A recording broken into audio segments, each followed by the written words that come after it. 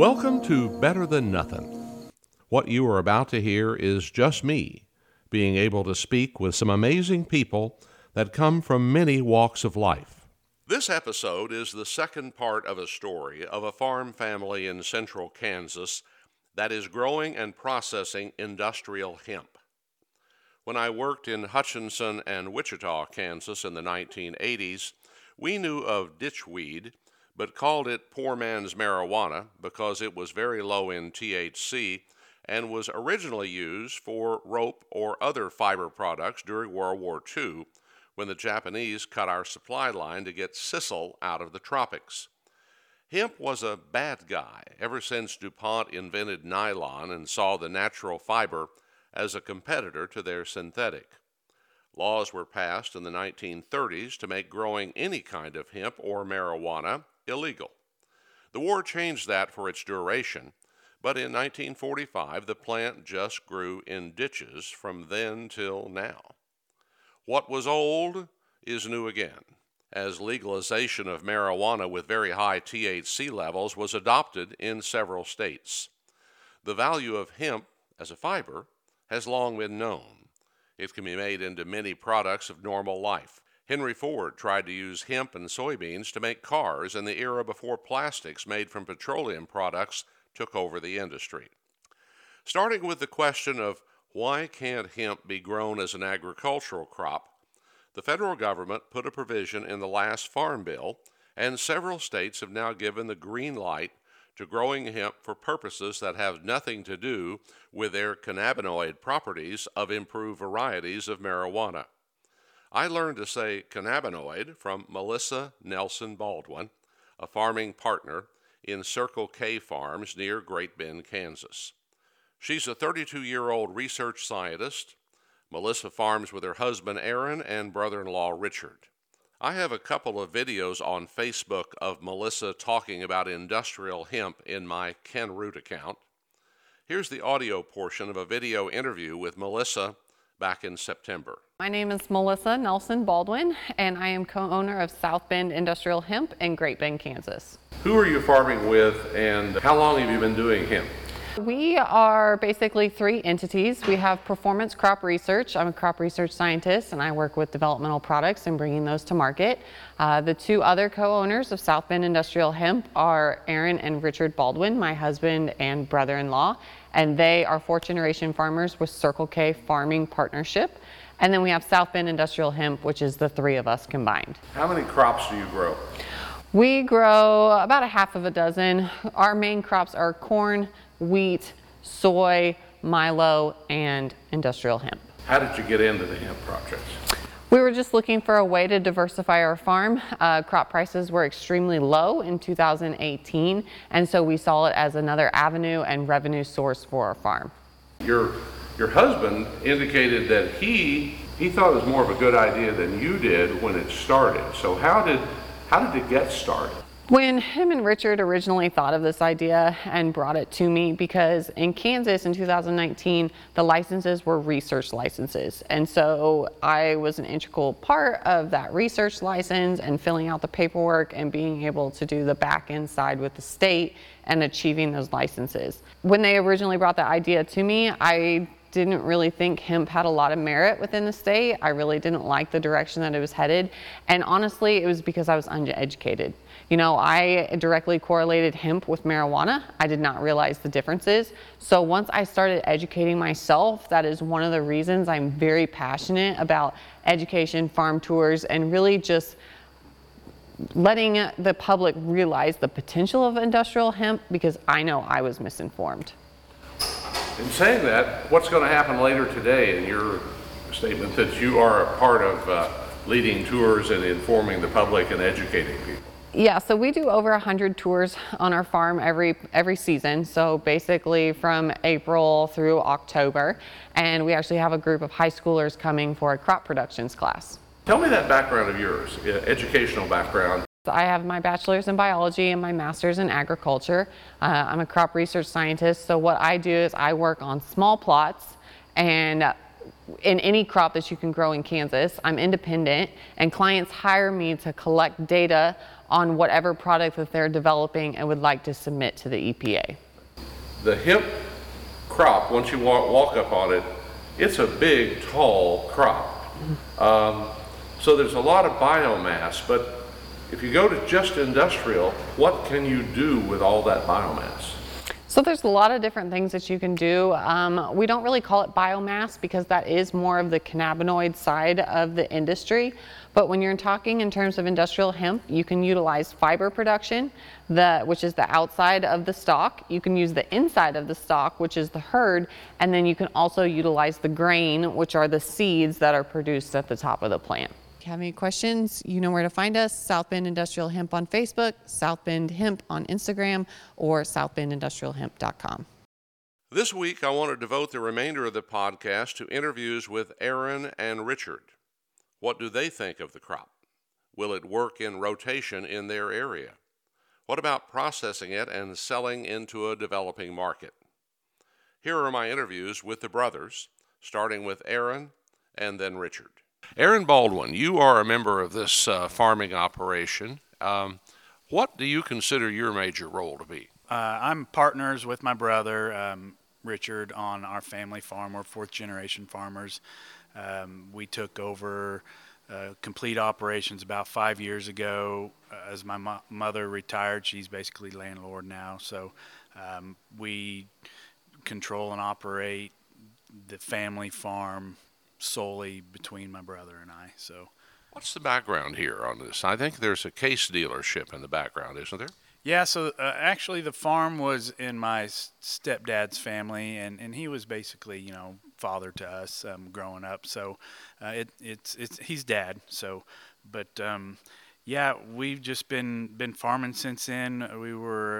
He was a large investor and part of the case dealership that was here years ago, Straub International, and so really just true-blooded red American farming is really been in our roots. How did you prep yourself from high school forward to come back to the farm? Was this a natural evolution? Did you go out and do something else, go to college? What'd you do? Yeah, I left for college. At first I didn't think I was going to come back. My plan was I was actually an art major. Starting off in college, was going to do graphic design or something like that, but realized that was going to entail living probably in a big city somewhere or whatnot. And it just, I got a little older, I decided, that wasn't really exactly what I wanted to do, but I didn't know what I wanted to do. So I was actually off the farm for quite a few years. My father was in a car accident and was actually paralyzed, was quadriplegic after that accident. So I came back. Richard, my younger brother, was still on the farm. So I came back to just do, what a guy would do, make sure things are happening, getting done, and just help take care of things, and just never left. So just decided, this was where I needed to be. Wanted to take care of things and help my mother take care of things and help my brother take care of things, and here we are. All right, here's the challenging question. I'm smiling before I answer it. How did you meet and marry Melissa? Pure luck. It really was just kind of luck. Through some mutual friends of ours, Melissa was over in Larned, the town about 25 miles from here, working at a crop research facility over there.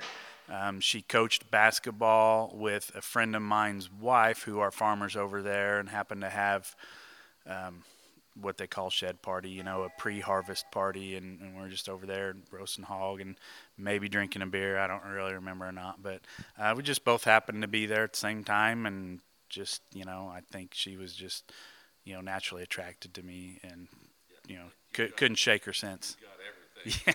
Yeah. It really was just she just was a small town girl from northeast Kansas that was graduated college and was working over at that research facility, and so yeah, it was just really kind of dumb luck, honestly. How long have you been married? 5 years. So your farming operation was established. She came into the farming operation with you and your brother. How was it to have her, with that personality, step into your farming operation? Did she immediately become an equal? Did she have to work her way up? We all just like to consider ourselves equal. I mean, you have the technical, positions in the companies and stuff. So technically, the farming operation is my brother and I. And then Mel has her own research facility, and then South Bend Industrial Hemp is a third partnership equally. So technically, we kind of have our separate entities, but she just was a natural. It's just amazing how everything we do kind of mingles together and molds together. Everything complements each other, all the different entities we have. She was always more than willing to just jump in and help in any way she could on the farm, help with harvest, help with, planting season. She even helps run there's nothing on the farm she can't run, equipment wise. So we just do what it takes to get done, and so it was just all really a natural fit. So Laying beside us is some hemp. I learned a great deal about it yesterday. This industrial hemp, it's about 7 or 8 feet long, got a stem about 3/8 of an inch in diameter, and it seems to be edging in to be a bigger part of your operation. How did it ever get started that you raised a single stalk of it? Well, from the very, very beginning, we were actually at a conference years, it would have been in 2018, I think, and there was a guy selling CBD oil, and this was a fitness type deal. Mel's into some fitness competitions and stuff, so we were at this deal, and me being me, and I guess having the gift of gab is what everybody says, but I was visiting with this guy about these CBD oils and the benefits and the nutritional benefits and all this, and then as we started talking more, obviously I knew this came from a plant and had to be grown, and was thinking first thing was, hey, maybe this is something that we can use on our farm to diversify the farm, to help reduce some risk, or help create better cash income. So just looking at it from that aspect was really intriguing to me, not so much to Melissa. Richard was pretty on board with it. It's very out of the box at that time. We just did research, and I encouraged Melissa to research it. She just still wasn't super interested in it. She just kind of kept thinking in the back of her mind, marijuana, and we're not growing that, we're not doing that. But as we saw the benefits of the plant and what the industrial side of it can do, the grain and fiber side is where we were always really focused, because it can be large scale. It can be, work in a farmer's crop rotation. So we just researched and decided, hey, let's give it a shot. Let's, start small and see if it's something we could do. And it's really just stuck. We just really are passionate about it. And it was something we really feel is a good answer for any type of farm operation. Tell me about growing this hemp crop. And it would seem to me you're on a learning curve with the few number of years you have, but you learn most things in the early years, and then you just keep repeating them, it seems like, in agriculture after that. What have you learned, and do you like to grow the crop? Yeah, it's definitely challenging. We've learned a lot. We've learned a lot of what to do, and learned just probably as much of what not to do. It's so new and so, maybe unregulated, for lack of a better term, but we've had to do so much research and be very diligent on where we get our seed stock, where what kind of varieties we grow, who we work with, who is a real player in the industry, who is trustworthy and kind of who can stick to the word and do what they say they're going to do. We've basically kind of had to mold ourselves into all those people ourselves, which is fine. It's how we can push the industry forward. But growing the plant starts with finding a buyer, which is not very typical in normal farming practices. You grow corn, you haul it, you've got a buyer. You haul it to the co-op, you haul it to a feed yard, an ethanol plant. Same with beans, you grow the crop, you contract it, the co-op will buy it, or there's an outlet for it. Not so much in hemp. So it doesn't really start with the physical growing of the plant. It starts with having a plan for the plant. And then once you have that established, finding the right genetics, that's tough to do, but we're working very hard on that in Kansas and all across the United States, really, with a lot of trials and seed trials that's going on. So it grows very heartily. That's one thing we like about it is it can be a successful crop with limited water. Just like anything, though, if you have water and can put water and nitrogen to it, it will grow better. But it is an option if you're limited on some of those inputs. So it's really just getting it in the ground, getting a good, like most crops, getting a good establishment, getting a good stand. The biggest challenge after that is that there's no herbicides we can use. There's no over-the-top herbicides labeled, or really anything that, if it was labeled, anything that would really work. There's no Roundup Ready type hemp or anything to where we can control broadleaf weeds. So that's a big challenge, to where we really utilize cover crop, early planting times, and our density, a heavy population density to get canopy right away. Take me through, if you wouldn't mind, the seasonal numbers or the times within the year that you would be planting and then harvesting. This does work nice in our operation because we aim to plant early. It'll germinate at about 42 degrees, which is very nice because we can get it in the ground before we're even planting soybeans or corn. So time-wise, that's very nice. We're going to look at next year at even planting all the way in early, as in February, and do some time planting based trials. So we can do that, get it in the ground early before we're planting anything else, and then in the same token, we hope that it's ready to harvest. We've already harvested our seed stock and our fiber, and now we're rolling on the corn. So it works nice to where we can fit it into the time schedule with the other crops. So you're saying that in early September, if you plant early, you can harvest in September? Yeah, correct. What about production cost? And I'm not trying to make you just open your books on it, but does it have to have much production cost, or is the cost of inputs directly related to the volume of output? Well, just like anything, yeah, your fertilizer programs and nutrient programs and anything you put towards it are going to affect your output. Those are pretty standard. We really kind of compare it to dryland corn or a corn type crop that in our nutrient needs, nitrogen and whatnot. Seed costs are really kind of minimal overall. One big benefit is kind of a double-edged sword. It's a benefit, but we would rather have the expenses. There's no expense in herbicides. Once it's planted, once it's in the ground, if you're on irrigated ground, you can water it. If not, then that's it, because there's no herbicide costs. Well, Melissa showed me that if it's planted early and it gets a start, it'll shade out the weeds, and that's the key to keeping it growing in that case. As far as combining it, is it challenging? Is it an oil seed? Some people are growing canola, and they fight that canola pretty hard to get it combined. Is it somewhat similar to that? Yeah, it is. Would be considered an oil seed. And the fact that we harvest it a little bit early, we're harvesting a green plant. That grain at harvest is going to be about 20% moisture. The overall matter mass that we're running through the combine with form material and everything is going to be in your 30s, just because we are harvesting it. This plant head does not mature all at once like a corn ear would or like a milo would, just because of the genetics of the plant right now.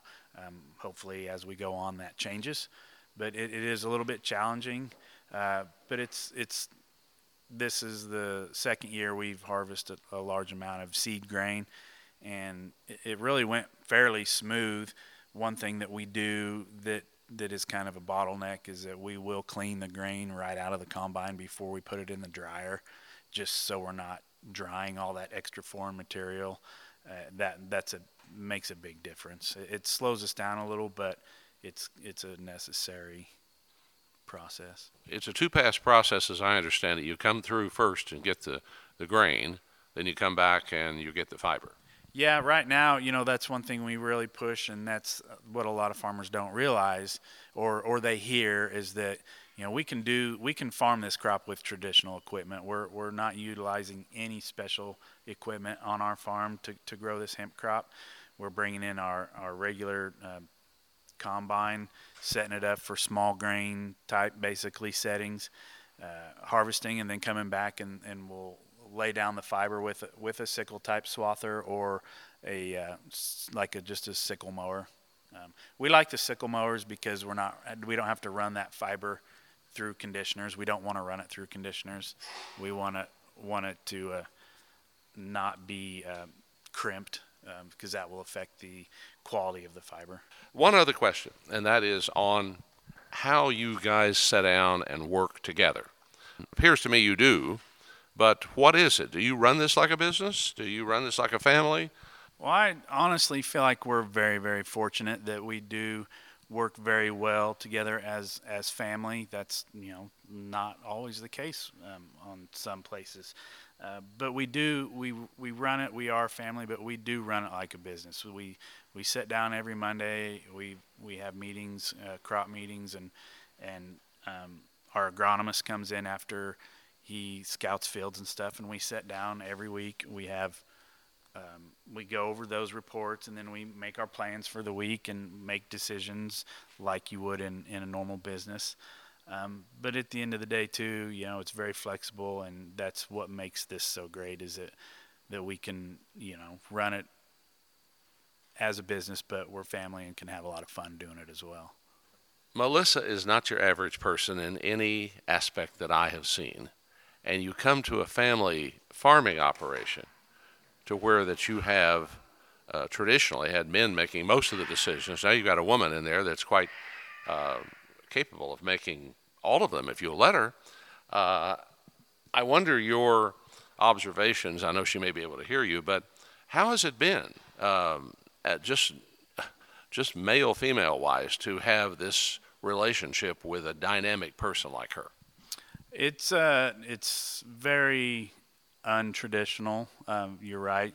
Mel is definitely a special person. That's what to me is so appealing and is so attractive, is that she is very much a woman, but she can very much hold her own in a man's world, and that to me is very impressive. She's come a long ways. I've always encouraged her. I've always taken pride in helping her get to that position and supporting her in what she does, because she is very dominant in a typical male industry, but she is so smart and so determined that she's not going to let any of that hold her back, and that is what is very impressive. Yeah, it can be challenging sometimes, but 99% of the time it's very, very fun and very impressive to watch her work. Finally, where do you see this hemp business with you guys in 10 years? Well, that's a tough one. Well, it's not really tough. Sometimes I feel like we're maybe too modest, or sometimes I feel like we think that, I guess I'll just say that we want to see this thing be huge. We want to see this thing be all the way across the United States.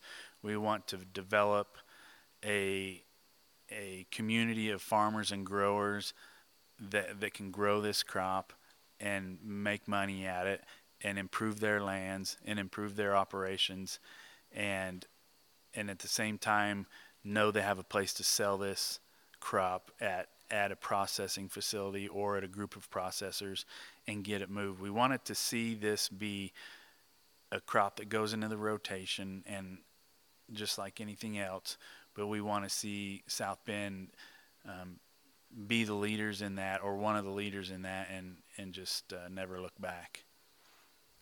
Thank you very much for talking with me, Aaron. Absolutely.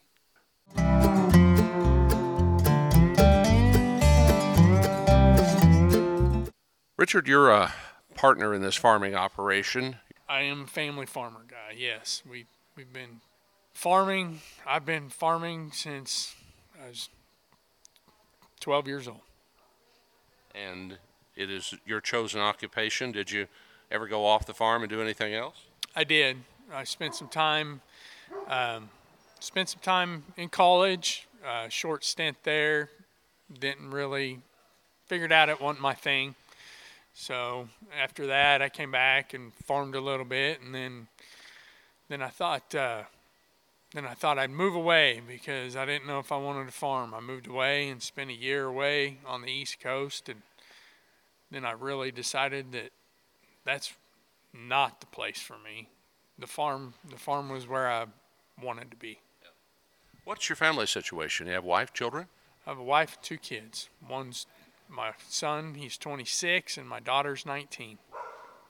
You guys hold your age awfully well here. My gosh, you don't look old enough to have a child 10, let alone 26. That's what a lot of people tell me. It's I don't know what it is, but I sure feel older than I look. Is there a fountain of youth out here you're drinking out of? No, just the tap from the farm. It says that a woman can keep you young, and there's a woman in this operation that is sure to have some effect on you. Yeah, she likes to keep us going. Sometimes if we're not moving fast enough, she'll tell you. How did it work for your brother to bring her into the family farming operation? Well, she's a crop scientist, so we've kind of, once we started this hemp venture, it worked out well because the way the bill was wrote for the way it worked in Kansas is it was all going to be research. So that kind of hit the nail on the head for us. She had the research license, and we were able to run with that. So I guess we'll just jump to hemp, since your brother's kind of outlined what all you do on the farm, and you are integral to that. What did you think of hemp as an industrial crop for you to grow when you first heard about it? I was all in from the get-go. Hemp's been, something interesting to me for a long time. When the industrial deal came along, actually we were excited about the CBD first. That was a super fast-growing industry. We knew that we could grow hemp. We grow other plants, and it's just a plant, so you put the seed in the ground and it comes. You just got to manage it in between. So we knew we could grow it, and I was interested in it, and then we started getting to the fiber and just knew we could scale it up pretty quick. In the overall look at this crop, do you see that it could fit in as, if there's a market for it, a rotational crop that would actually augment the crops you're already growing? Yes. There's always room for something different on your farm. You just got to figure out what type and variety you can grow, based on your position in the country, based on your soil type and stuff. This crop is a great rotation for the mainstream crops. And I think it'll continue to grow for everybody. Do you talk to growers and they self-select coming to you, or do you go out and pitch them to grow hemp? And in general, what's their reaction, good and bad, on their ability to grow this crop? We do both. I get growers that call me for advice on things that they could do or do a little bit better. And then we also have we hold a growers meeting for anybody interested in starting to grow this. So we do both. We do have,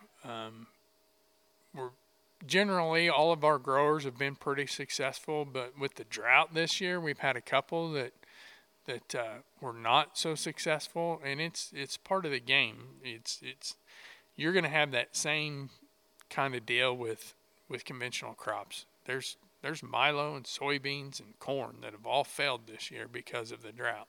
So it doesn't matter. It doesn't matter what you got. When it's this dry, it's going to fail. But as a crop, it doesn't sound highly technical for you to to plant it, to prep, plant it, and grow it. So do you see a pretty high level of success once people get through the learning curve?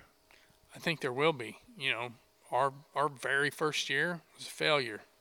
Our second year was a high success. Our third year was a success. Our fourth year so far is a success. I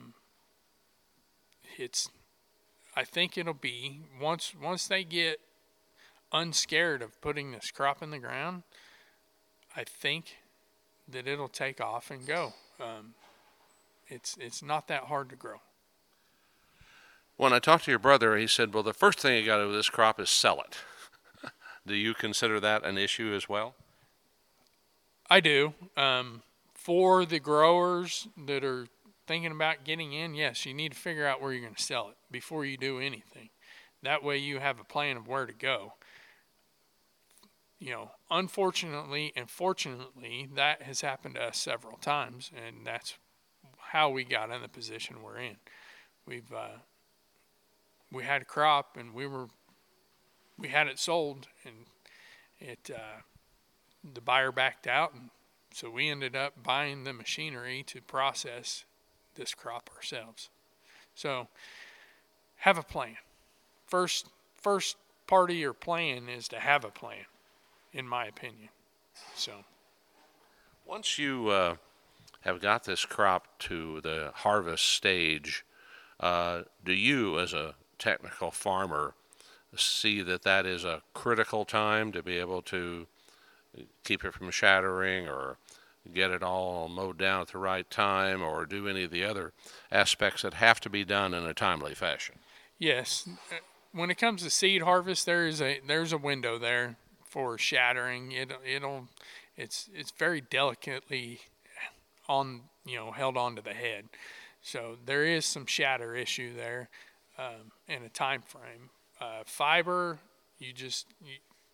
if you're going to just put down straight fiber, you can really put that down whenever you're happy with the height and length. And the other thing is timeliness with your THC levels. You have to meet the state's requirement. So you want to get it before you go over the requirement. As far as baling this stuff, I see you're favoring round bales, and it looks like that works in your processing plant. But is baling it challenging as big as these sticks are? Well, we don't have a baler. We usually have somebody do that. Baling's really not something we do on the farm, so we usually have it custom done. But so far, our balers have not really said it's a big challenge. Pretty much they've come in and put it, we'll windrow it for them, and they come in and bale it up and never really have any complaints. Wrap up here. Where do you see yourselves 10 years from now in this business?